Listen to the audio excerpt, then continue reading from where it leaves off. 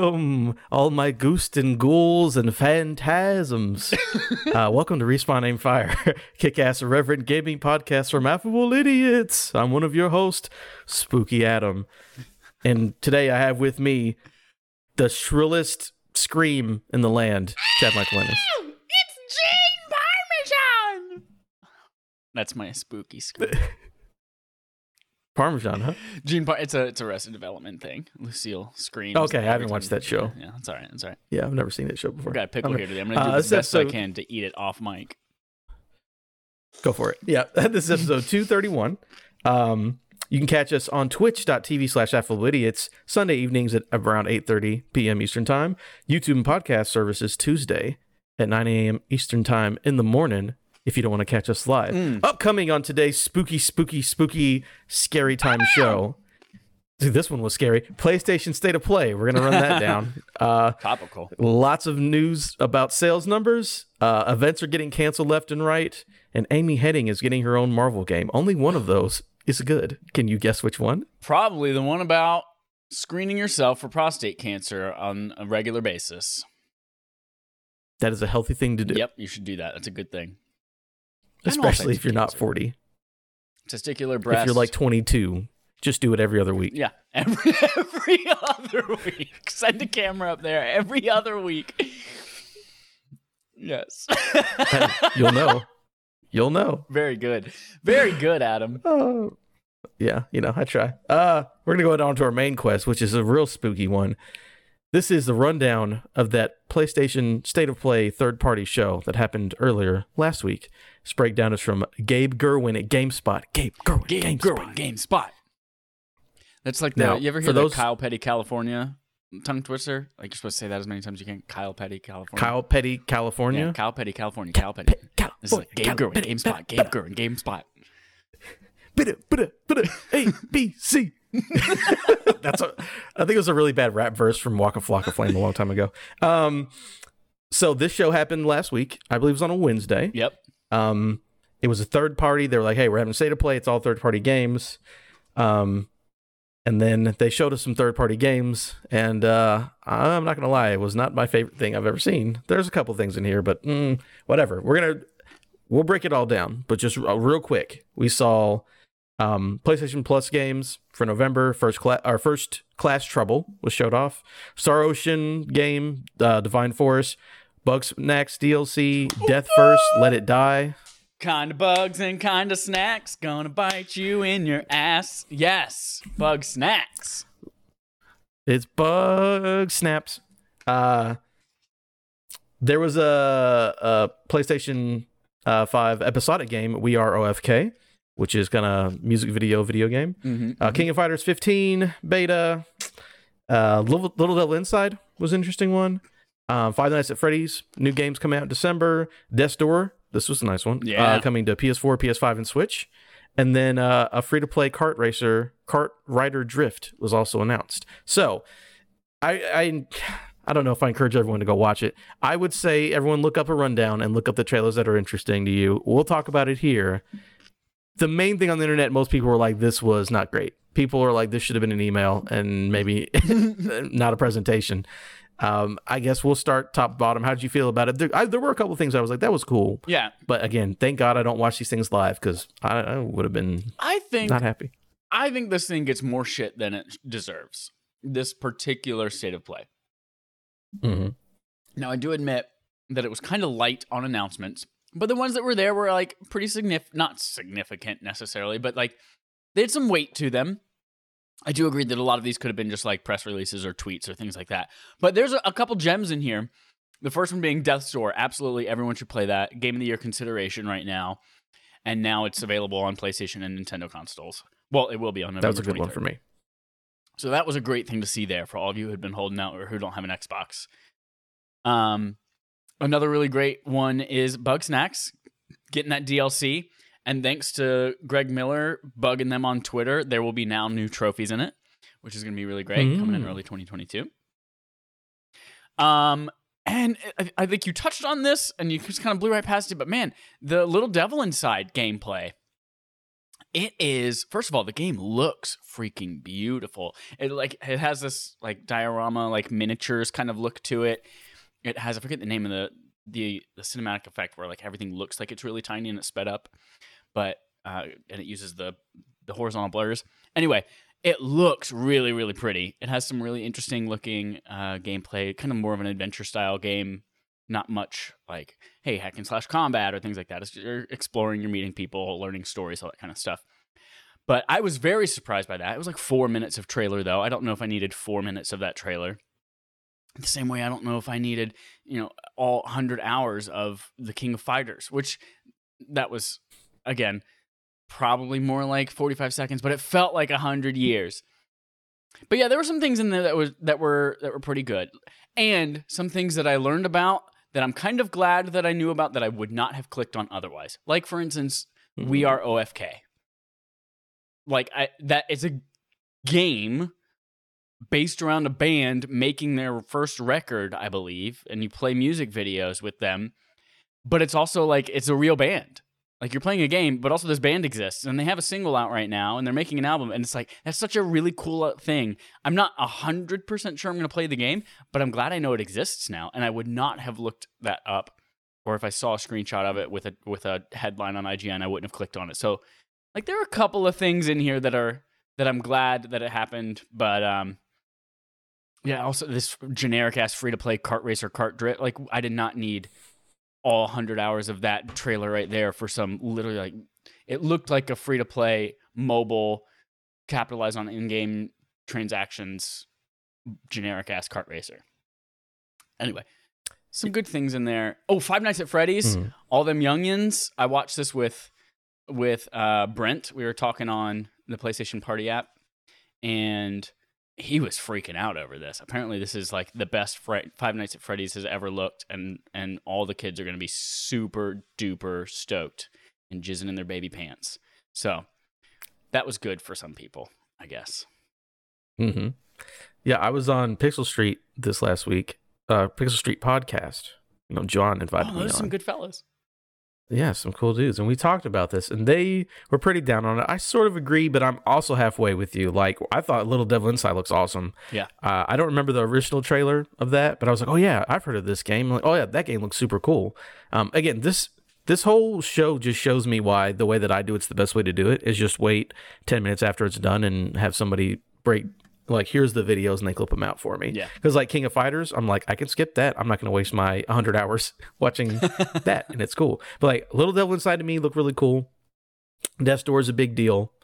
And then I think the OFK I came around on. When you first hear the, like, oh, you play music videos with an indie rock band, I'm like, okay, right. Indie rock band, here we go. But it was pretty charming, and I kind of like the way that looks. I'm interested in that. I don't know if I'll buy that, but I'm way more interested than I would have been.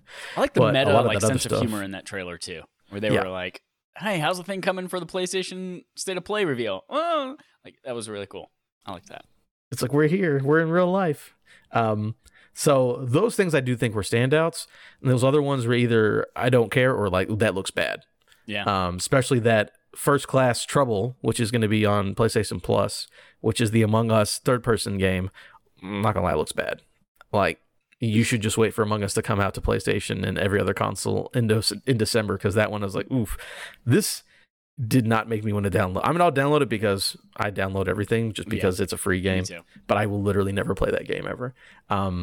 So I think the only reason what that was, I'm going to look it up right now. You're on a spaceship and you pretend to be a robot or you're a human. You look it up. It's whatever. For me, I think that I don't really get actually mad about this stuff. I'm not one of those people. I don't get mad about video games. So, like, that's not for me. I don't care. Sometimes I'll get mad, but normally not. I think the problem that they ran into was that they were like, it's a state of play, because everyone has in their mind that state of play means big things, instead of just being like, this is a PlayStation blog presents or something like that. When you say state of play, because the last day we played was great when they were like Spider-Man, Wolverine, God of War Ragnarok. Like, that's the last one we had. And the one before that was Horizon Forbidden West. That one was a PlayStation there might have been one in between. The Wolverine showcase, but it was still, was it not a state of play? It was not branded state of play. It was a showcase. Gotcha. What was the last state of play? Was that Horizon? Yeah, I think it was the Horizon Deep Dive. Right before E3? Yep. Gotcha. Normally, when people say state of play, I got showcase confused. You're right. That's my bad. I think people expect more, so they were like, "You're just showing us things that these aren't a big deal to us." Yeah, like the kart racer. I think that the game looks comparable, but I just realized that unless a kart racer has an IP attached to it, I don't give a shit. Exactly. So that's why nobody bought Mod Nation Racers. No, exactly. Yeah, I'm just glad I don't sit down and waste my time. But there were things here that I was cool with. I can see what people were upset with it.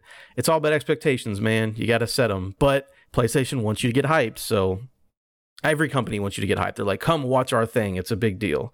So, I mean, that's just how the industry works. I think there were some pluses. Even if it's people disappointed and shitty. Yeah, they're still talking about PlayStation. That's all that matters. So, yeah, I'm at like, hey, these three things are really cool. And that's what I'll focus on. And I will literally never think about Star Ocean Divine Force ever again in my life. Yeah. I'm fine with that. Bug snacks. Whoa. Talking about bug snacks. I'm so freaking pumped for that. I'm not going to spoil anything about the end of Bug Snacks, but I'm really curious how this game exists in the timeline of Bug Snacks. Prequel.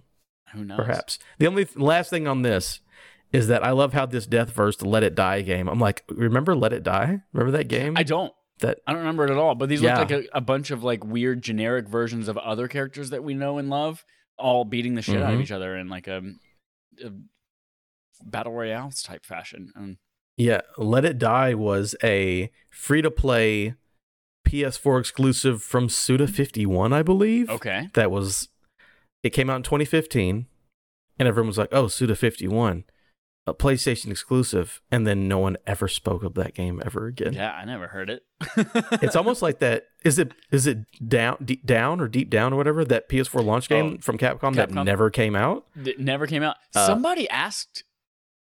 I remember like 2 or 3 months ago, somebody asked a Capcom executive about it a couple months ago in an interview, and whoever it was said, man, I have no idea what happened in that game.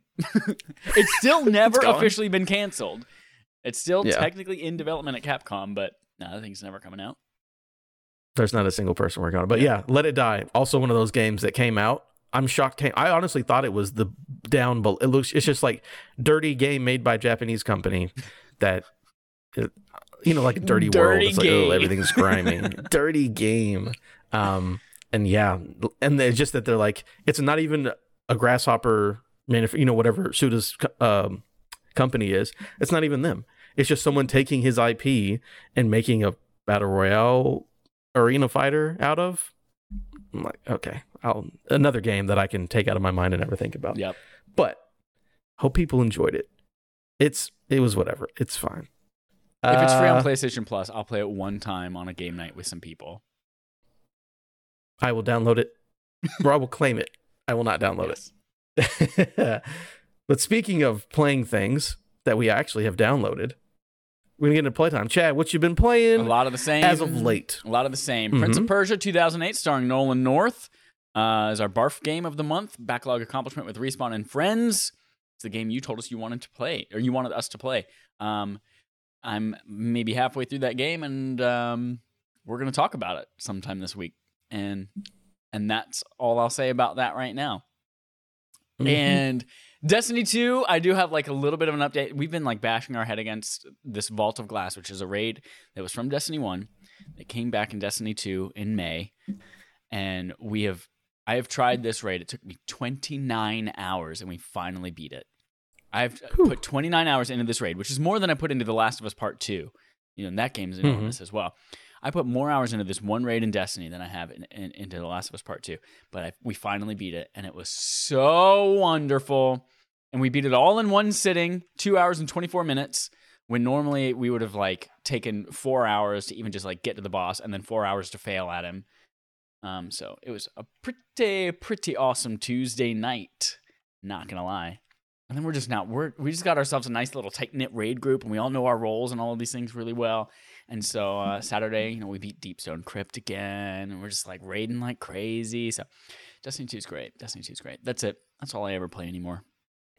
So you just run that every week? Do your raids and try to get your times better or whatever? Yeah, at the end of the raid, like you have a chance to get an exotic rocket launcher, like an exotic weapon at the end of most raids. So We're trying to get everybody that weapon. And the more you do the raid, the higher your chance of getting it, so that eventually you're going to have a 100% chance of it dropping. So, allegedly. I don't know if I said this on here. I did have my friend's brother they were doing Vault of Glass, so he could get that, whatever that gun you get from it. He cleared it. I think he said he had cleared it 33 times and never got the drop. Woof. I was like, ooh, boy, that sucks. And it's like, your percentage goes up. I'm like, by what, 0.1%? Exactly, Because like 33 clears, you should have that weapon at this point. But that's the next thing I want us to farm is that Vex Mythoclast weapon. And we just realized too that we could be just like saving a checkpoint at the beginning of that boss and just redoing the boss over and over and again without having to redo the whole raid. And so I think that's what he did. Yeah. You can do like a certain amount of clears from right before the boss or whatever. Yeah. So November, there's not going to be. They've just announced for the next 5 weeks there's no new Destiny 2 content coming out, no seasonal stuff, no anything until the 30th anniversary celebration on December 7th. So it gives us plenty of time to just like catch up on shit and go farm. Get caught up. All right. That's all I played. Cool. I also played Prince of Persia. Can't wait to talk about that. Can't wait to be done with it. That's all I will say for that video game. Nolan North does a really good Nathan Drake. I also played some Back 4 Blood. Played some more campaign of that with friends. How'd that go? Did you play that with some community folks? No one hit me up. It's all good. They hated me. No, I just posted it I posted on like Wednesday and no one bit, but that's cool because I'm still down to play whatever because this game is fantastic. We played about half. So there's acts, 1, 2, 3, and the 4 acts. The 4th act is only one mission, and there's however many. There's like 8 missions per act. So I started in the beginning of Act 3 because that's where my buddy was at, and we got to the halfway point, and we had a good time. Played some crazy ass zombies. There's a thing called a hag. So you remember you played Left 4 Dead ever? Left 4 Dead 2, yeah. You played 2. So remember the witch was like, don't mess with the witch because she'll fuck you up. Yeah. So it's like, if you startle her, she destroys you. So I'm like, hag must be their variation of the witch. No, the hag is way worse. If you startle, you do something to attract a hag, and she's a gigantic monster with like a bunch of arms in her mouth, and she grabs somebody and literally swallows them. And you have to like shoot her back to get them out of her, or she like takes them away and they die. That's kind of awesome. It's wild. It and I was like, terrifying, but it's also awesome. Yeah, so we had the hag show up twice in our run from like in our, we played like 4 missions or whatever to get to the halfway point, and she showed up twice. And she got the same person both times. I was like, sucks. We were running with 4, and I was like, man, it sucks to be you, but that was terrifying. I do not want to get swallowed by a zombie monster. I'm good. But no, game's great. Had a fun time.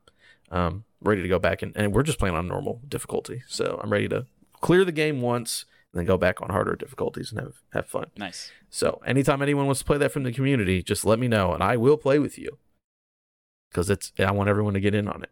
But then my last thing I played, it was an old goodie. I purchased this game. Well, actually, did I repurchase this game like an idiot? I don't know. No, I had the disc.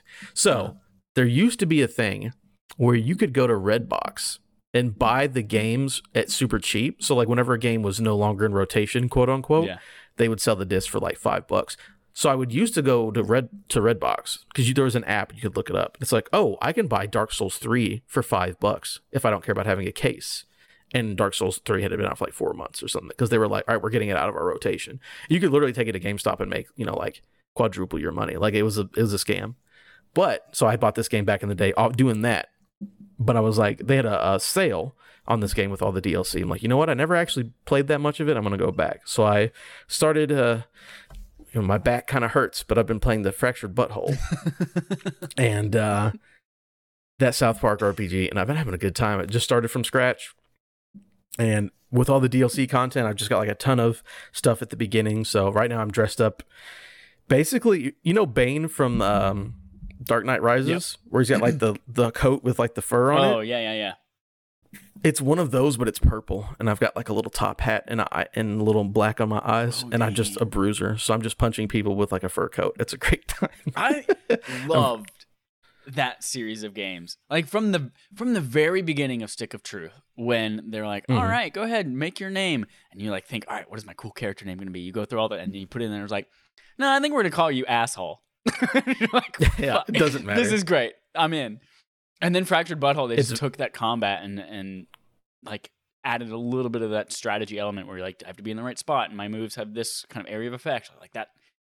What a good evolution of that series. I think Fractured Butthole for me was like a little too long, and I never played any in the DLC. But it was, oh man, it was fantastic. And the superhero theme too. Great. Yeah. They definitely they nail it. It's South Park as hell in the best ways. So I'm having fun with that. I do love the name thing, but then this one it's like choose what your color your skin is, and it's like it says it's the difficulty slider. Yes. And it's like it doesn't make the combat harder, it just makes everything else in life harder. So I had to play on the hardest difficulty of Fractured Butthole because I made myself in the game. But no, it's great. Those guys are hilarious. So I'm ready to get through that and have, because I really didn't have anything I wanted to play. I was like, I played the Barf game, and then no one wanted to play Back for Blood, like today. So I was like, I'm just gonna boot up this game that I had downloaded and had a good time. So I'm gonna keep playing that and get into that superhero stuff. How wild is it? Like 2 months ago, the guys who made that game, South Park, Fractured Butthole, Trey Parker, Matt Stone, got $900 million. They got a lot of money from Paramount, didn't they? Yeah, to make a bunch of movies and more seasons of South Park. It's like, God. And they're probably what, like late 30s, early 40s? The fuck are they going to do with $900 million?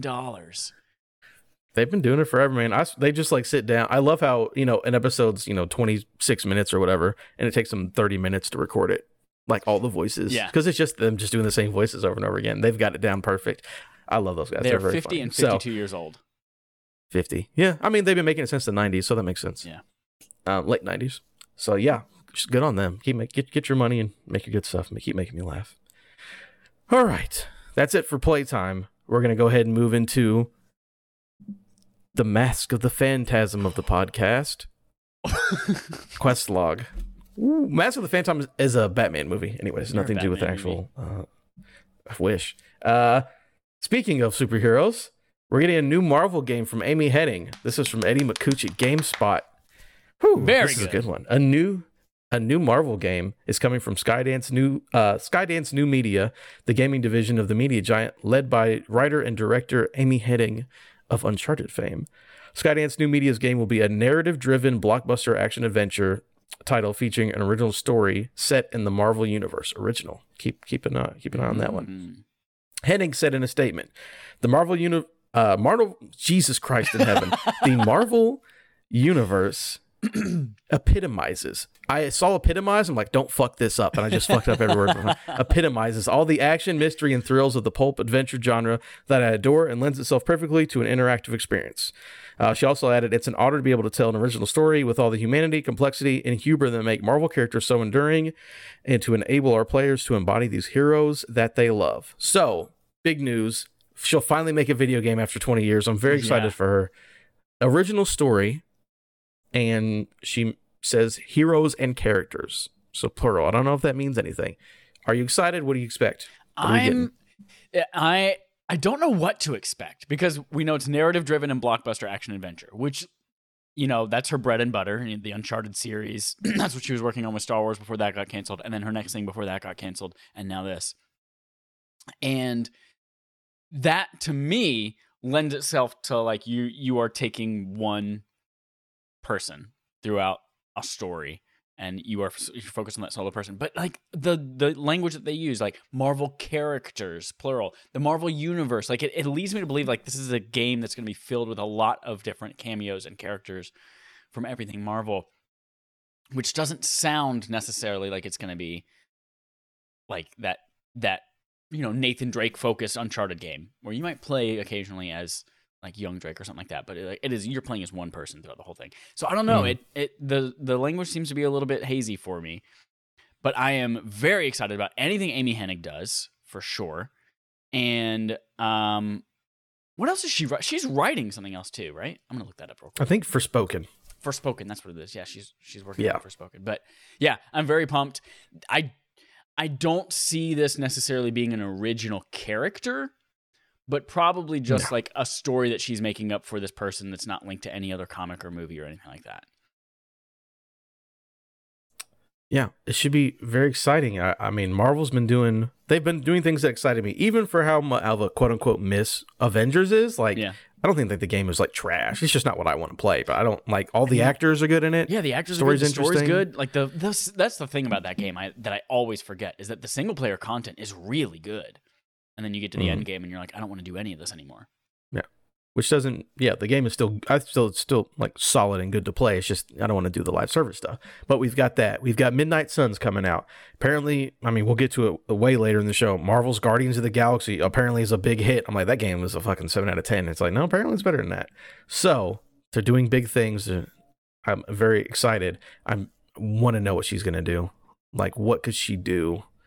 It doesn't matter. It's gonna be fun either way, just based on her experience and her track record. As long as Marvel's been putting out bangers, regardless. So I'm just curious. I mean, we know not Wolverine, not Spider-Man. I hope it's something kind of obscure that that we But that's don't what really know Midnight about. Suns is. Midnight Suns is like, do you know who Magic is? But I mean, like Midnight Suns X-Men still has a character? lot of the characters that you know and love in the They Marvel do. universe in it. But like, I hope this is something. I hope it's a single character that you don't really give a shit about or know about, but you're on because it's Amy Hennig, and then it just like Guardians of the Galaxy was. No one gave a shit about that property until James Gunn made Guardians of the Galaxy movie, and then we're like, oh fuck, this is now one of my favorite things.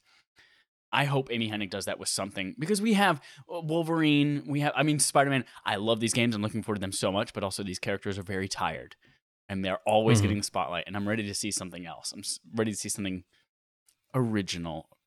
So I hope it's something that we don't really know of, or that like only the super nerds know about. Yeah, I would like, just how Guardians were like D tier before James Gunn got a hold of them, and now everyone loves Guardians. Even Iron Man was. Like, not a ton of people liked Iron Man before that movie. When they made that was the first movie they made. I was like, Iron Man, huh? That's what you're starting with. But it worked out just fine. So I'm excited. It'll be good. Now on to some bad news. Woof. Speaking of Halloween, these things are going into their grave permanently. These next two stories, maybe not permanently, but they're going down. Halloween kills these guys for real. PAX South, like Michael Myers and Jamie axe. Lee Curtis, they can never die. Yeah. PAX South gets the axe. This is from George Yang at IGN. At PAX on Twitter has announced that it will be shutting down PAX South for the time being. This is a quote directly from the tweet. While each of our other events has flourished, some of them drawing hundreds of thousands of attendees from around the world, PAX South has expanded and to some extent has remained the same show that it was when we opened it in 2015. They continued saying, facing with that reality and compounded by the impact of COVID-19, we have made the difficult decision to bring PAX South to an end for the foreseeable future. PAX South started in 2015 in San Antonio, an attempt to draw fans from Texas and surrounding states, but clearly failed to take off. So that's a rough one. PAX, I don't know if this worries me for the future of PAX, because East and then they used to call it Prime, but I think now they call it West, PAX where West, Seattle Seattle and Boston seem to be doing fine. Like PAX East was literally the last thing before shutdown happened, and that place seemed to be popping. They've been able to pivot. They've been having their virtual shows and all that, but seeing one of the smaller versions of what they've done just like completely get axed for the time being, which again could be never come back, who knows, that's worrying. At least it wasn't the big one, but it's still like, oh, when an arm of what we do is no longer viable. I don't know if it was COVID related, or I mean, it's been around since 2015. Like, we haven't grown. Yeah. So I don't even know if COVID was the thing that did it. But so people in the Texas area, I guess you got to fly a little bit east or west for the time being. I think ultimately this is a good thing, and it's something a lot of companies are now starting to like reevaluate and not downsize, but like clean up a little bit. We had so many different conventions and so many, like PAX South, PAX West, PAX East, Gamescom, E3, Comic-Con still was like super games focused at times too. Like, and there are 20 of those Comic-Cons. So I think now that none of this has been able to happen for the last year and a half, paired with the fact that we're like pioneering some new ways to do digital events and have that experience, I think this is just PAX reevaluating and saying, do we need 3 live events? Or can we like cut the stragglers right now while we experiment a little bit with PAX West and PAX East and see what these might evolve into, and then reevaluate, do we need a third event? Or maybe we don't. Maybe we just need one big event that we hold virtually that everyone comes to, and maybe there's an in-person experience part of that. But obviously they're probably not making a lot of money right now because they aren't having events and they aren't having people who show up in person. So this is not only a cost-cutting measure, but also probably an experimentation and seeing what works, an evolving measure as well. So I'm not worried about PAX as an entity, but I'm curious in 2-3 years what these events will look like. And I don't think, and I kind of don't hope they go back to being exactly what they were pre-pandemic. I hope that they evolve out of this somehow too. Mm-hmm. Yeah, I hope PAX stays around. Just of all the conventions that are around, there's Comic-Cons all over the place. There's in my city, we have a thing called Scarefest, which is just a horror convention. I think they say it's the biggest one. I don't know if that's true or whatever. There are conventions for specific things that people like, right? And PAX is really, I know E3 opened up to the public or whatever, but that seemed like a big hot mess. Yeah. I think PAX is the only one really meant for like people who like to game and enjoy those kind of things. So I'd hope it doesn't go away, because I've been to PAX East and I had a great time. And it, like I said, E3 seems like a mess. PAX seems like the one to go to if you want to go as someone going to see a thing. So yeah, I hope they figure it out and continue to make it better or whatever. Because if that went away completely, that'd be rough. That'd be just hot ass garbage. And I would not enjoy it at all. So I'm really excited. I've never been to a PAX, but I think we should go. Yeah, definitely. I've always wanted. Yeah. I've been to Seattle a couple of times now, so I'd love to go to PAX West. I always get East and West mixed up. I'd love to go to PAX West since it's also kind of close too. But Boston's cool. I can go to East. Yeah. Speaking of things that got canceled after one season, just like the Purge TV show on USA, BlizzCon Online has also been canceled. This is from Rebecca Valentine, IGN. You see how I made that come in? I was like, it's all got to be horror transitions. Yeah. And I'm like, remember they had a Purge show on USA, which was decent. They did. But I don't think it lasted very long. All right. Blizzard has announced that it will be canceling BlizzCon Online. BlizzCon, it's spelled very strange. It's BlizzCon Online. Yeah. Initially planned for early next year, while making an effort to reimagine future BlizzCon events to be more safe, welcoming, and inclusive. Oh, let me highlight that last word. In a blog post, the company said the decision was fueled by a need to redirect the energy Blizzard would normally spend putting on the event elsewhere, specifically towards supporting our team and progressing development of our games and experiences. Blizzard still plans to make some announcements for its portfolio of games in February around the time the event would have been held. It just won't be in the event format used in past years. So, another one bites the dust. Another one gets thrillered after Michael Jackson turns into a werewolf. Another event is gone. This one is a little interesting. This one, it's got two things. Blizzard is in trouble. It's like, we got to make our event safe, welcoming, inclusive. Yeah, you got to throw that word in there because you're in trouble for that one. And then, Blizzard's a mess. Yeah. And I don't think that they could hold any event this year, regardless of what the world situation is. We're still going to we're still getting announcements. So, we're still going to get the news out there. Yeah. But, fuck everything else. We're not doing any of that other shit. Everyone make the games, and let's try to get past this lawsuit. But, you go ahead. There's so much that comes along with a BlizzCon nowadays. With the Free Hong Kong thing from 2 years ago, and that whole controversy with China. And then, like the Activision scandal right now, which is technically a slightly different thing than Blizzard, but they're still kind of wrapped up in that whole company. I'm sure that right now they are just saying, we probably don't need all this bad press surrounding all of the announcements that we want, and there's probably going to be a lot of protests and things like that if we hold this in person, and if we hold it online, I'm sure we're going to get DDoS to fuck, and who knows what might happen. And they're just like, let's drop some announcements and let's reevaluate how we come out of this on the other side of a good PR spin. So this one I don't think is just like PAX, where PAX is like, oh, we're trying to figure it out and we'll be back and we're evolving. And this is like, let's play it safe. Yeah, absolutely. They cannot afford to have, they're like, hey, let's not go in public.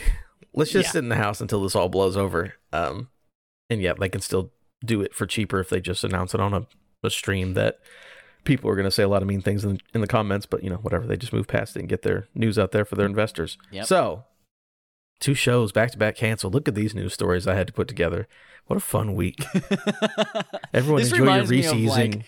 the April, May of the start of the pandemic, when it's like every week it's like, oh, PAX is canceled. Oh, E3 is canceled. Oh, this is canceled. Oh, Microsoft's canceling everything till August 2021. Oh, this, and it's just like, all right, that's what news is now, is everything's COVID. Mm-hmm. Yeah. Whew. Luckily, there are no more. Let me double check before I say this. No more cancellations on here. We're good. We're good. But we will move on to some sales numbers. And you know what sells really good? Violence and gore. Nice. And Resident Evil for Capcom. This is for multiple stories, so just check out IGN, GameSpot, VGC, all the video game websites, because they have a breakdown of these annual meetings with reports of money and how much these people make. So we're starting with Resident Evil and Capcom first here. All right. Capcom is pleased with how its 2020 remake of Resident Evil 3 turned out. Remember that game? Yeah. Resident Evil 3 remake. Yeah. Yeah. The publisher called the game a hit in its annual report published today, or at the time that the report was written. The game has sold 3.9 million units as of March 31st of this year. I'm sure a lot of that was on the back of Resident Evil 2 remake. Like, Resident Evil 3 was like as good as that game could have ever gotten based on the story and the bones that it was built on, but a lot of people are like, oh, 2 was good. I'm sure 3 is going to be great too. It was fine. 3.9 is still solid. Mm-hmm. It's funny to think about, this is a diatribe from Adam now, at that, like, what sales actually mean. When people are like, oh man, we love, like, Metroid, for example. They're like, oh, people love Metroid. And you look at sales of Metroid, like, oh, these games never sell good. I think it's very hard for those games to, like, over 1 million, I think. Yeah. Or just like Mega Man. I think, like, one Mega Man game has ever sold over 1 million copies. And it's like, Mega Man's real popular, right? It's like, not really. So 3.9, yeah, very good for Capcom. And that qualifier is always so weird for me. Like, I feel like Resident Evil is a property that just transcends gaming. Obviously, I mean, the franchise as a whole has made over $1 billion in film. It's got, animes, it's got movies, it's got all of this kind of stuff around it. I feel like everyone knows what Resident Evil is. And then you see, like, I feel like 3.9 million units is just, like, so paltry for that series. And even we'll get to this in a second, the 10 million, the highest selling Resident Evil of all time is 10 million. It's like, really? That's it? Compared to the, like, over 100 million of GTA 5? Mm-hmm. That's when people were like, oh, my favorite game did really good because it's my favorite game. It's like, probably not. Madden probably outsold your favorite game by times 20. Yeah, let's be honest, on any given year. That's just how it is. Yeah, we'll get to more Resident Evil. Just real quick, though, they talked about other video games they sold. Monster Hunter Rise, which reached 4.8 million. All right. That is the Switch and PC version, or of the Monster Hunter release. Monster Hunter World Iceborne, so just the expansion for Monster Hunter World, which I think is still their best-selling game of all time, sold 2.4 million in the last fiscal year alone. That expansion came out 2 years ago. So in the second year, that expansion still sold 2.4 million copies. You can tell me exactly what... I think Monster Hunter World is it 30 million? Is their number one game or something like that? This is from June 30th of 2021, 17.3 million for Monster Hunter World. 8.2 now. Well, plus the additional for World Iceborne. Yeah. So the expansion and World are the best selling things that they have. But the expansion sold 2.4 million in the last year. And now Resident Evil.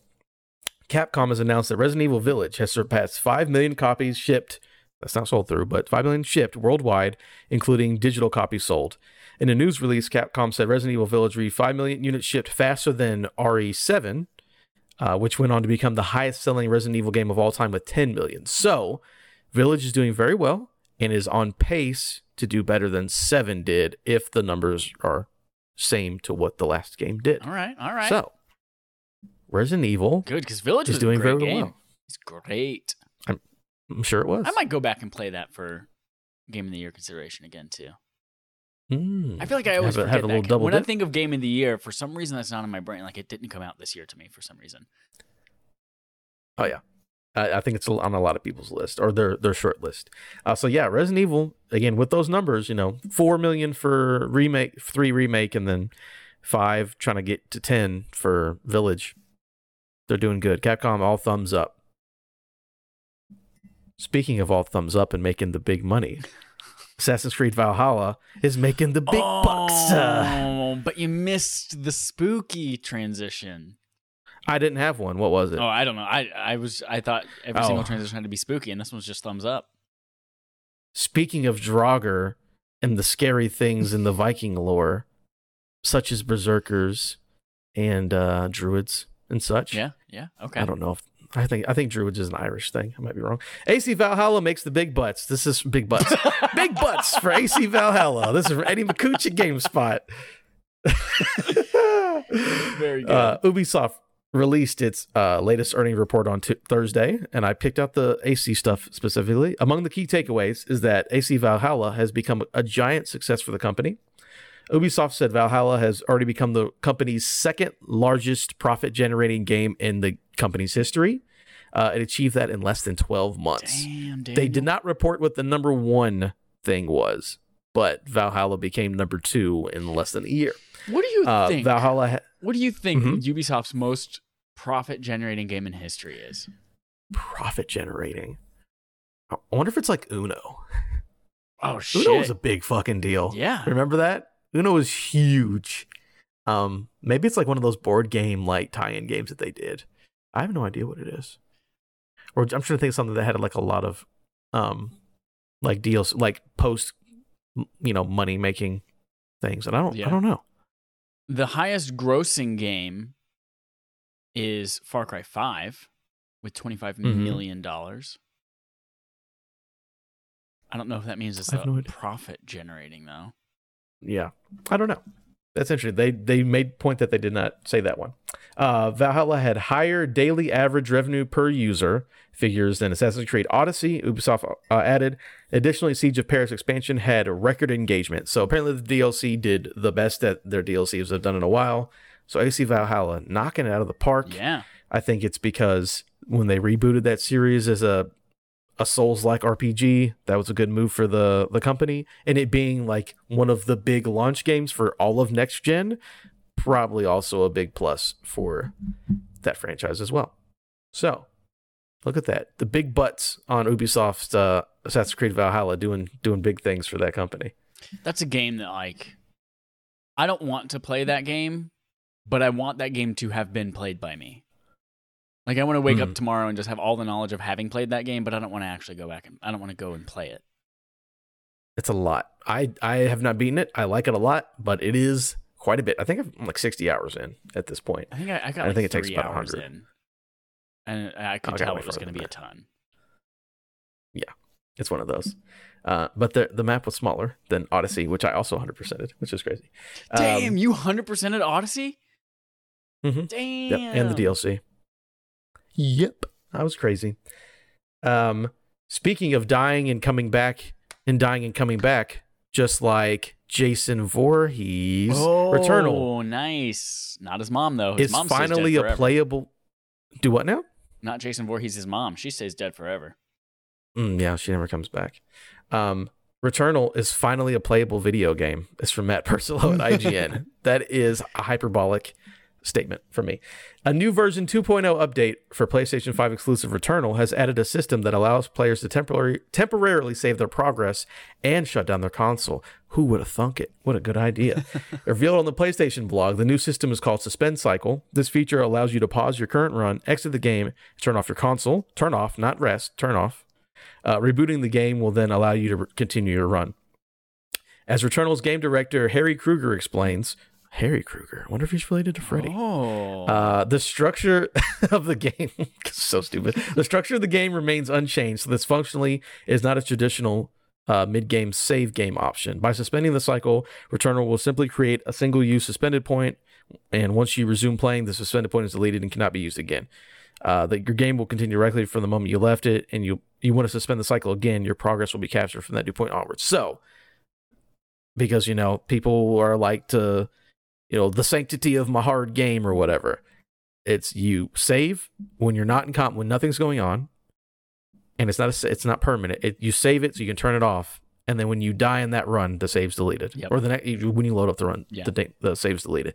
So it's just, this is all that I've asked for, because I wanted to play Returnal. I actually played a good couple hours of it. I was like, I like this game a lot. But then I would sit down and I'm like, do I have 2 hours to do a run? Exactly. No. Right. So I'm not going to play Returnal. This is exactly what I want. It's like, let me get, an hour, however long I want to get into it. and I can suspend it and come back. Because the problem wasn't that I was so hard and I'm trying to cheese the game. It's just I don't have 2 to 3 hours to sit here and just have to devote all my attention to it. Right. So for me, it's a big plus, and I will finally be able to finish Returnal just because I didn't want to put aside a whole days to play that game in case I went on a run. So I think it's a good thing. I'm sure there's hardcore people out there going to complain. They complain about everything. They complain about Reese's Cups, even though they're the best candy in the world. Hey, man. I think it's all plus, and yeah, it's good. Yeah, I'm pumped for this. I got through 3 biomes when it came out, and then I picked it up like 2 months ago and got to the 4th biome, was riding high on the game again, and then now I think this is going to be the final push that makes me go back and finally beat this game. I love it. I adore this game. It's fantastic. But I never had the opportunity to just like sit down for several hours or to play this game through. Because you could like put your PlayStation into rest mode and come back to it, and it would be where you left off. But if the game updated or if you played something else, then it's wiped. So like that kind or of if it just crashed. Or if it crashed. Because the game was crashing at launch. Yep.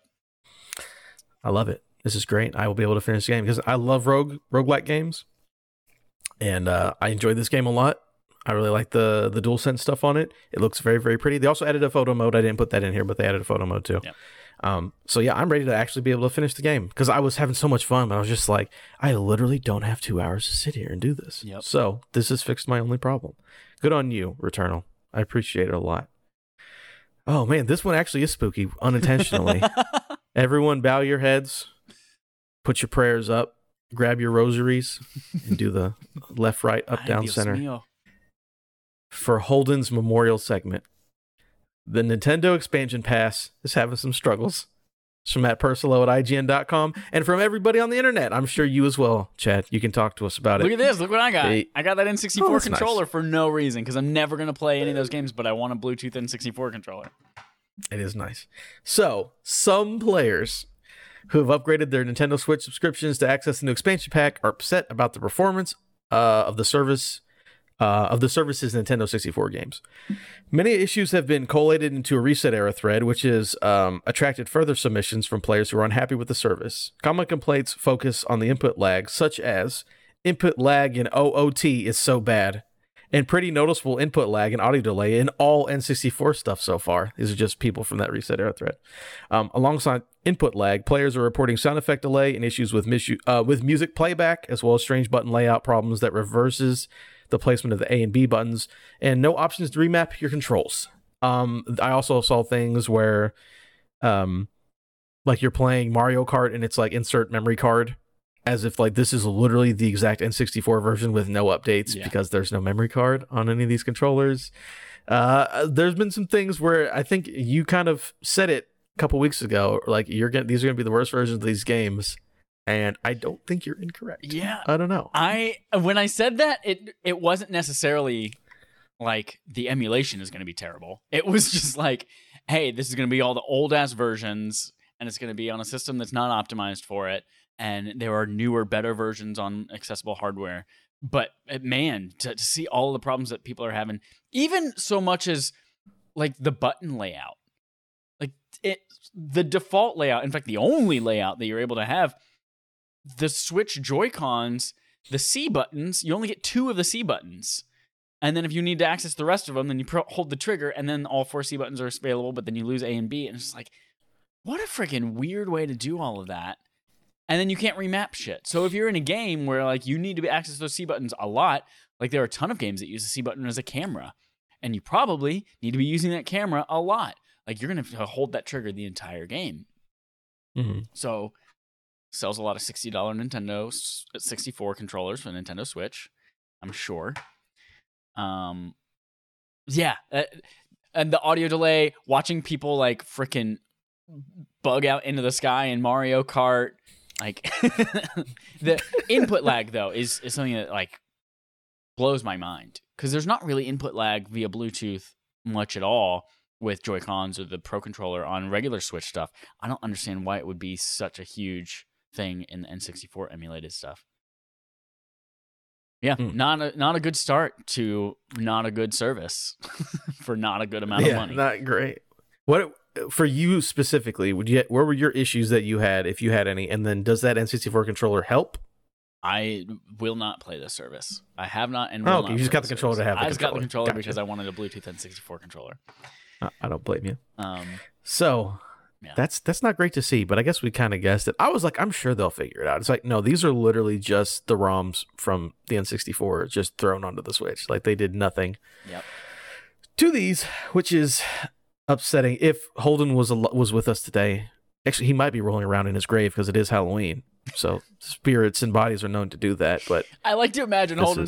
I don't imagine Holden is the type of person that dresses up for Halloween, but I like the thought that he went so extra that like he dug a grave in his front yard and is just rolling around in normal clothes just to celebrate Halloween.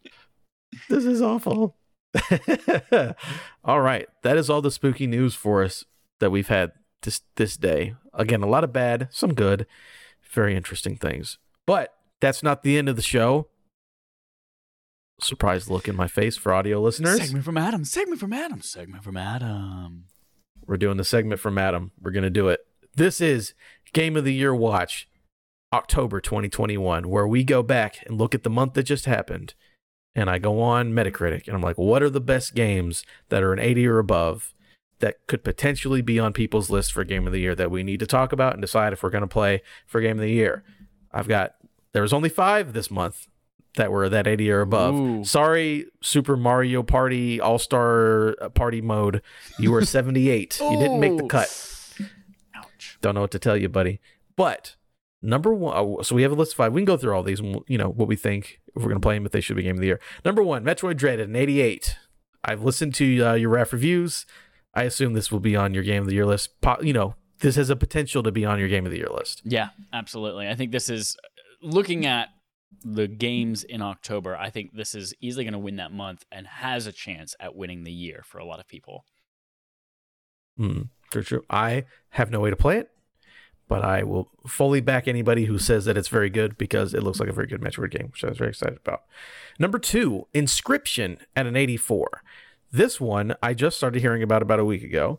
It is an indie game that starts as like a card battler. You play against a dungeon master, but then the game apparently changes genres partway through. Apparently it's a really crazy, very interesting, good it's a Devolver game. Devolver. Yes. Yep. So you already know it's going to be banger. I remember seeing this at Devolver's E3 press conference. And yeah, this looked dope. Sitting at 84 on Metacritic, which is the number 2 game of the month. On Inscription.com, you can play a demo of it, and they're running a version of what looks like to be Windows Millennium Edition, maybe, or Windows 2000. Okay. And on an 8-bit computer, and then they have they're emulating Steam on this old ass version of Windows, and you can play a demo of it. That. Yeah, I want to play. We should play this one. Everyone that played it, I'm hearing great things from all the people who've played it. Again, a Devolver game, so you kind of already know it's good. I'm going to play it. I'm very interested. Everyone PC says only. very good things. Is it PC only? I don't know. Hold on. I'll find out. Yeah, you look that up. Number 3 on our list. The surprise banger of the year, apparently. Marvel's Guardians of the Galaxy, sitting at 83. Hey, all right. I remember seeing this at the Square Enix E3 conference. I'm like, you're showing too much of this game. I'm interested, but I don't need 20 minutes on Guardians of the Galaxy. Yeah. The game came out, and I was like, again, the game looks like a fun 7. I'll have a good time with that game. It'll be a fun 7. And everyone, I don't want to say everyone, a lot of people are really enjoying the game. Like I said, 83 on Metacritic. Everyone who's been playing has been like, yo, this is super fun. And it's a single player only, story driven game. And it's like, yo, I love these Guardians. People are like, oh, these are my favorite rendition of the Guardians that I've seen so far. And that came out of nowhere. Again, I expected it to be fun, but people are really digging it. I'm kind of surprised because there wasn't, as much as we saw of that game, there wasn't a whole lot of press leading up to it about hey, this is coming out, and hey, here are early reviews, and they're positive. There wasn't a lot of talk around it. But then as soon as the game got out there, it seemed like the press was playing it the same day it released, and they didn't get early copies of it.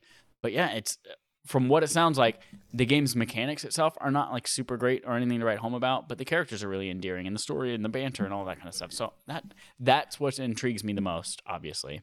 Mm-hmm.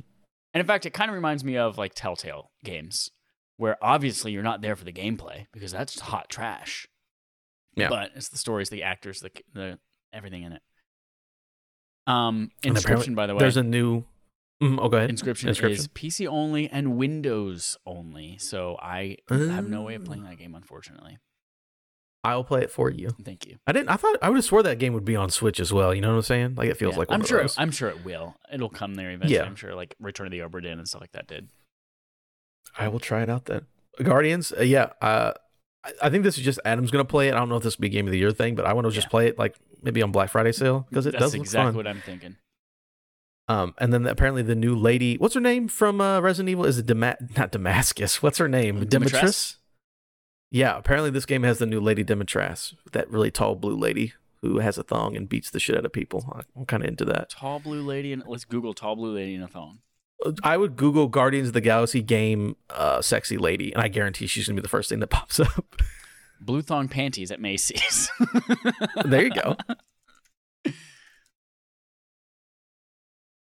So you look her up. I typed in Guardians Galaxy at the end of it, and again, a lot of pictures of just blue thong panties. No, Guardians of the Galaxy game, blue lady. Why we love Karen Gillan from Guardians of the Galaxy.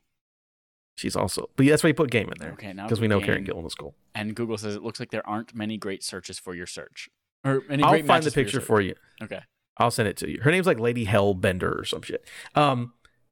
So number 4, Age of Empires 4, sitting at 82. I don't think you need to play this specifically, but boy, I loved Age of Empires as a kid. This one apparently is very fun, so I'm going to try that out. It's on Game Pass, so I don't have to pay for it. So I'm going to play that, and that'll be fun, but I don't think it needs to be on your Game of the Year list. But God, I love Age of Empires. All of their marketing is talking about the history of trebuchets.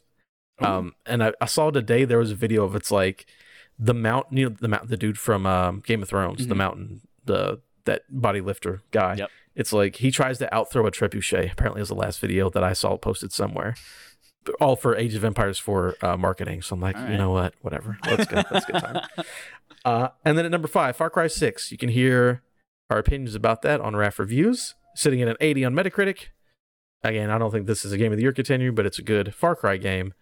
I don't think it needs to be played for Game of the Year, though. Even as a dude who really enjoyed that game, this should not be played for Game of the Year discussions. So, that's October 2021. Game of the Year watch. Good times. Yeah, it's a pretty solid month, honestly. I mean, nothing's gonna blow you out of the water, maybe, but yeah, it's a solid month. I think those top 2 could potentially blow some people Metroid out of Dread, the yeah, water. for sure. Inscription, you'll know whether or not that's for sure, but I won't. And then yeah, we've already like the other 3, probably not Guardians of the Galaxy. Like none of these are like Game of the Year type things, but good games, I guess.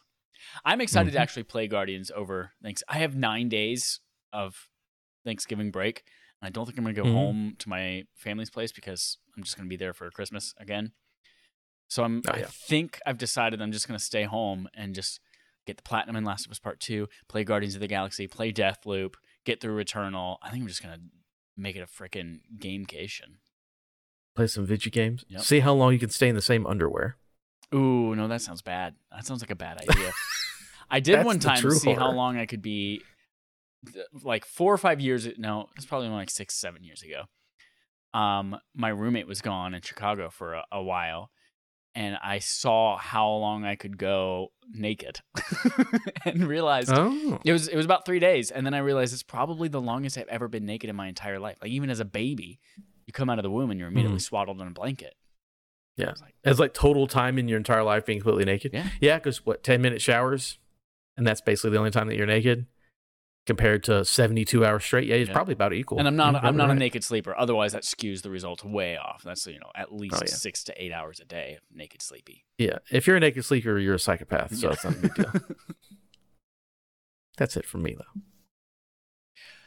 Welcome to Game On Game Show, the Game On Our Gaming Show where we play a game called Game On Our Gaming Show, on our game show, game. We have a new game today, Adam. This one is called Nolan North is Raptured. Long live Nolan North. Oh, no. Yeah. I stole this idea from Easy Allies. They play a similar type of game. Their game is like, hey, this movie, trouble on set, and the lead actor of this movie had to leave. Which of these 3 game characters is going to take their spot? I took that, turned it on its head, and say, here's the setup. Nolan North gets raptured. the actor, the voice actor who's played almost everyone you've ever loved in a video game, gets raptured. Mm-hmm.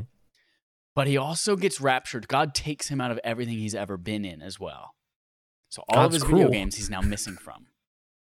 Yeah. And so the gaming industry right now has to scramble and replace him in all of your favorite roles that he's ever played using only the celebrities that we have on hand. So we have to go through, I've got 6 different roles that Nolan North has played, and we have to figure out, of the 3 celebrities that are available, who's going to replace Nolan North as this character. Oh, you're giving the celebrities as well. Yes. Oh, because the cheat answer would just be put Troy Baker instead of Nolan North. Exactly. But we can't do that. No, Understand. Troy Baker's booked up. He's got a bunch of stuff going on. So we have a bunch of celebrities here that are available for each role. We're going to start with the easy one. The most notable, most recognizable Nolan North role, Nathan Drake from the Uncharted series. He's now mysteriously missing from that entire franchise. We got to replace him ASAP. However, we only have Martin Short, Dave Bautista, and Rick Moranis available for the role. Who do we cast as Nathan Drake? The actual answer should be Dave Bautista. What I want is Rick Moranis. I feel like... because he's such a wonderful person. Dave Bautista would be... I feel like he would be so stiff. I feel like he can be really, really funny in like situations where you wouldn't think that he's going to be funny. But Nathan Drake, he's got those quips. He's so witty. I think Martin Short Nathan Drake would be freaking obnoxious. The older I get, I realize I cannot stand Martin Short. You watch that Hulu show that came out that everyone's talking about murderers in the building podcast show, whatever? No, I've seen that on Hulu, but I have not watched it. Everyone's talking about it, but I can't watch Martin Short do anything. Mm-hmm. But what do you think Rick Moranis and Nathan Drake would look like? I mean, it would just be Honey, I Shrunk the Kids. He wouldn't be the embodiment. He would only be a voice. And it would be funny. You see this big, handsome, brown-haired man, and then Rick Moranis' voice comes out of his mouth. That sounds... And again, I want the caricature of Rick Moranis. Okay. So like, guys. I can't do Rick Moranis because I can't do a small, that was a little bit of a small Canadian man. Yeah, I know. Oh, Kirby. So I just like Rick Moranis. But here's Dave Bautista. You said he would. I think he'd be great on it. Just imagine this. I'm going to back away from the mic so I'm not. All right. He starts to slide down a thing. Oh, shit. That's Nathan Drake, man. That's exactly what Nathan Drake does. Every time he falls down something. No. But it's just Dave Bautista can do that. No problem. Can Rick Moranis just be the Vuvuzela? That goes, whatever that is. Oh, when you die. Yeah, Dave Bautista can scream easily. He's literally screamed for 20 years of his career when he got punched. Like, every time you get punched in wrestling, you got to do a noise and make a grunt or a scream. He can do that all day. All right. We'll cast both Dave and Rick as Nathan Drake and the Vuvuzela, or whatever that instrument is. Rick Moranis is the death rattle. All right. Next role that Nolan North is missing from that we have to replace him. He played Raphael in TMNT in 2007. So the Ninja Turtle, Raphael. Available for the role, we have Jaleel White of Steve Urkel and Sonic the Hedgehog fame. We have Jim Gaffigan. And we have Michael Cera. All those actors you just named are actually just Michelangelo. So I don't know why you put those guys for Raphael. That's who was available. One more time. It was Michael Cera, and who were the two Michael others? Cera, Jim Gaffigan, and Jaleel White. What's Jim Gaffigan from? I know the name, but I can't He's put the a face stand-up to it. comedian with the blonde hair. He's like, Hot Pockets. That was his big thing, was the Hot Pockets. Oh, okay. You know what? Give me Jaleel White. Because I've actually watched Family Matters recently for some reason.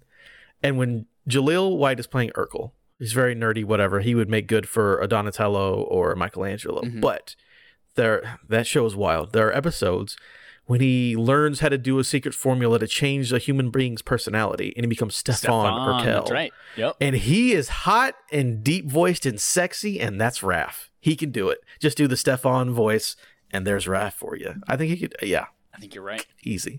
But he needs that Steve Urkel personality machine. Yeah, he needs the machine where it doesn't work. Or he could just use the cop robot maybe to do it for him. That show's fucking wild. That was a sitcom. Like nowadays we think of like super grounded things like Modern Family and stuff like that, but no, Family Matters. This guy like created a a personality transforming machine in his basement. I think he made a nuclear bomb at one point. Oh my god, love it. Yeah. All right, next up, Goldar from Power Rangers Super Legends. He's fucking Goldar. Wow. He's Goldar. Okay. And available for the role, we have Chris Kattan from Night at the Roxbury, the shorter guy. And you guys want some cookies? Will Ferrell. And Charlie Chaplin, oddly enough, is when Nolan North got raptured, Charlie Chaplin got resurrected. He came back from the dead, huh? Yeah. Does anyone know what Charlie Chaplin sounds like? Maybe Goldar doesn't have to make like distinguishable, intelligible noises. He just got to growl a lot. Yeah. I mean, the minute you said Will Ferrell, I tuned out because we've already got our man. Oh, you think so? Oh, absolutely. Goldar is a fucking idiot. He's a fucking dog-faced gold man who's actually remedial. He is not he's the intelligence of a dog, basically. So Will Ferrell could easily just play your dude from Step Brothers and just be like, oh, do we become best friends, Rita Repulsa? It's done. Will Ferrell, easy. I think I'm with you. Yeah. Plus he's tall, and the bad guys in Power Rangers get super big all the time. Yep, it's just his normal height, but they just do perspective, and it looks like he's bigger. Yeah, I can see that. All right, next up is... I didn't realize he'd be in the costume. I thought he would just be the voice, but now he's in the costume. No, he's in costume too, yep. Prince of Persia, 2008, the game we've been playing for Barf. Nolan North plays the prince. The three people available for are Ben Schwartz from Sonic the Hedgehog, and also and Parks and Rec. Parks and Rec. And it is a Parks and Rec lineup of people because Aziz Ansari is also available. And so is Billy Eichner, who's the guy who just screams a lot. All voices also in Bob's Burgers a lot. So let me tell you, you just named three people I absolutely love as actors and voice actors. Oh my God. So, I mean, when you said Aziz, I just immediately thought of Daryl from Bob's Burgers. He's like, oh guys, I don't know about this. I'm like, I don't know if that should be the prince. Even though I know that's not his normal voice, but that's what I thought of. So between Ben Schwartz and what's the other guy's name? Billy Eichner. Said it. Eichner, who is Timon from the Lion King reboot. Yep. So, do I want Eichner or Schwartz? We've got a lot of Sonic connections already, so I'm going to give it to Eichner. Billy Eichner. I would love to see that because one, screaming is one of my favorite things. It makes me laugh so much. And Billy Eichner just loves screaming things for no reason. Two, you probably haven't seen this because I don't think anyone else in the world other than me has seen this, but Billy Eichner has a TV show on Netflix. Billy on the Street. Billy on the Street, yes! Baby, I love that shit. The Are You There, God? It's Me, Margaret. What do I call that? Quiz Me, Cat, It's Me, Margaret. Yeah. That game that I play, a game on game show, is inspired by Billy on the Street. So I don't remember that part. Yeah, I love Billy Eichner. I'm totally into that. Seeing him run around with Elika and just screaming stupid shit at her. Hey, you! Stop! Like, that's him all day. I fucking love it. How many of these seeds of light do we need? I swear to God, you're glowing. Yeah, he's perfect. I mean, we've established it. God, next up, we have two more. Deadpool from Deadpool. Remember that Deadpool video game? Yeah. Unrelated by to Moon the movies? Studios. Or High Moon. One of the two. We have three people for this one. Sylvester Stallone, Tom Hanks, and Hayden Christensen. Those are the three that were available for the role, just schedule-wise. What a fucking lineup. We can't do Sylvester Stallone because he can only do his own voice. Can you imagine Tom Hanks as Deadpool, though? I could imagine Tom Hanks as Deadpool. You know what I want it to be? I mean, the game exists, so we can't really change it, but I just want to watch Tom Hanks eat chimichangas at a nice restaurant. That's all I want. I like that. Just him. Just normal Tom Hanks. Just him. Doesn't say anything. It's just like that thing where you watch Alan Rickman drink tea for like 20 minutes in slow motion. I just want to watch Tom Hanks eat chimichangas in silence. God, that'd be great. What was the last one? Tom Hanks and who? Hayden Christensen, who played Anakin Skywalker as Hayden. an awful teenager/adult. Yes, I don't blame that all on him. I still think he's a fine actor. He's all right. Well, we'll find out when he comes back for the next 2 Star Wars shows. So I know, right? You know what? Let's just give it. You were so excited about the idea of Tom Hanks voicing a character eating chimichangas. I'm gonna give it to you. All right. Tom Hanks it is. We're swinging for the fences. We're getting the biggest name possible. Could you imagine if it's like Marvel introduces? This is like Ryan Reynolds has retired or given it up or whatever, and it's like Marvel Studios presents Deadpool, and he pulls up the mask, and it's just fucking Tom Hanks. People be like, okay, it's a choice. All right, our final Nolan North role that needs replacing Tony Stark from the Avengers game. Our replacement options are Alex Borstein, who plays Lois on Family Guy, and was also say Lois. Yes. Yeah. Uh-huh. Okay. Also a big hit on Mad TV, that old show. Oh yeah. Chris Farley, again, just like Charlie Chaplin, was resurrected when the Rapture happened. And Kristen Schaal has a lot of openings in her schedule as well, who played the Triceratops in Toy Story 3 and was Last Man on Earth. Louise from Bob's Burgers. Yep. A lot of Bob's Burgers in here. A lot of Bob's Burgers in there. Well, I will point it out. I don't want to be that guy. Tony Stark is a male. So one of these options makes a lot more sense than the other ones. But one that of them would have is to be like a permanent Hulkbuster suit. Yeah, because he's dead. I just want to imagine him doing the skit where he's like, "Oh, we're down by the river. Oh, Captain America, I'm here to help you out." But I want to give it to Alex Borstein. Ooh, why is that? She's a veteran actor. Here's what it is: veteran actor. I think she does great voice work. Also, her only time ever being in a superhero movie wasn't great. I want to give her another chance at it. What was she in? She is the friend of Catwoman in Halle Berry's Catwoman. I want to give her another shot. I want her to get maybe something a little bit better. So her being Iron Man, I think that's... You know what else I love about this? Obviously, they would redo performance capture and she would be in the game. She's so short. She is so tiny. And to just see a really tiny Iron Man next to everyone else that's like 4'8" or something like that would be hysterical. Saying Avengers Assemble. Is Alex Borstein. So I love Kristen Schaal, but she that is her voice. Her Louise is Kristen Schaal's voice, so she sounds like a 9-year-old girl. So also a movie she's in is in Norbit. She's in the park. Oh God, and she says Norbit. I have not thought about the movie in so long. Nobody has. She says something about trying to be a hoe. Like the pimp comes around, she's like, "I want to be a hoe too." And I'm like, "Why is Louise saying she wants to be a hoe?" But Alex Borstein was also a Power Rangers alum. She did a lot of Mighty Morphin Power Rangers. She did Queen the Machina Monsters and RoboCupid in Power Rangers Zeo. Boom. She was also in Marvelous Miss Maisel. She plays like a non-binary-esque type character in Marvelous Miss Maisel, so she might be able to pull off a Tony Stark. I can do it. Again, I just want her redemption for Catwoman. That's all it really is.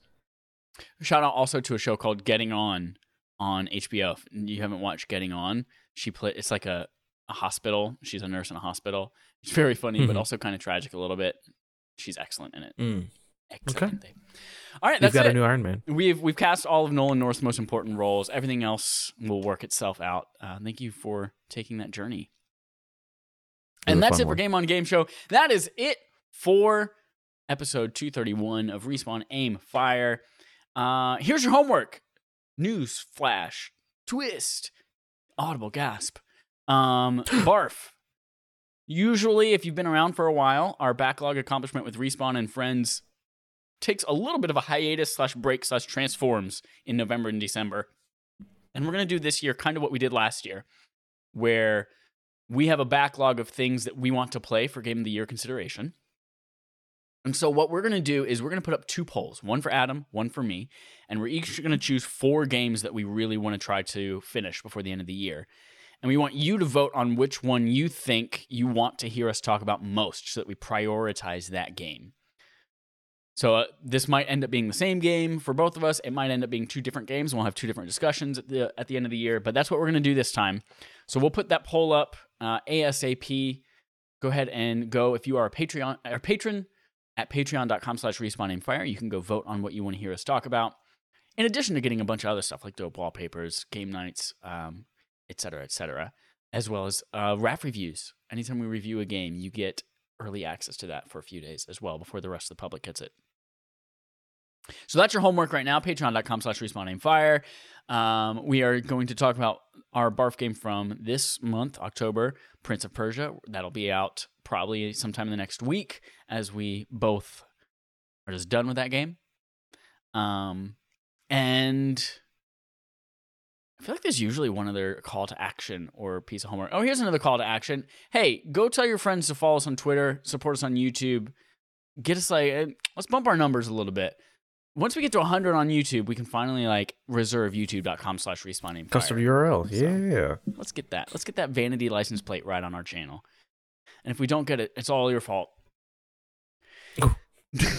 I mean, factually, yes, it is our listeners and supporters' fault that we don't have a vanity URL. I can't make 100 Gmail accounts. And we know there are many, many more hundred of you that listen every single week to the show. So just go do it. And then, yes, if everyone creates 2 accounts, I don't have to create 100, okay? Everyone create 2 accounts. Go subscribe to us on YouTube. End of story. There we go. All right. That is it. Thank you so much, everyone, for listening. Until next time, here's our usual sign-off.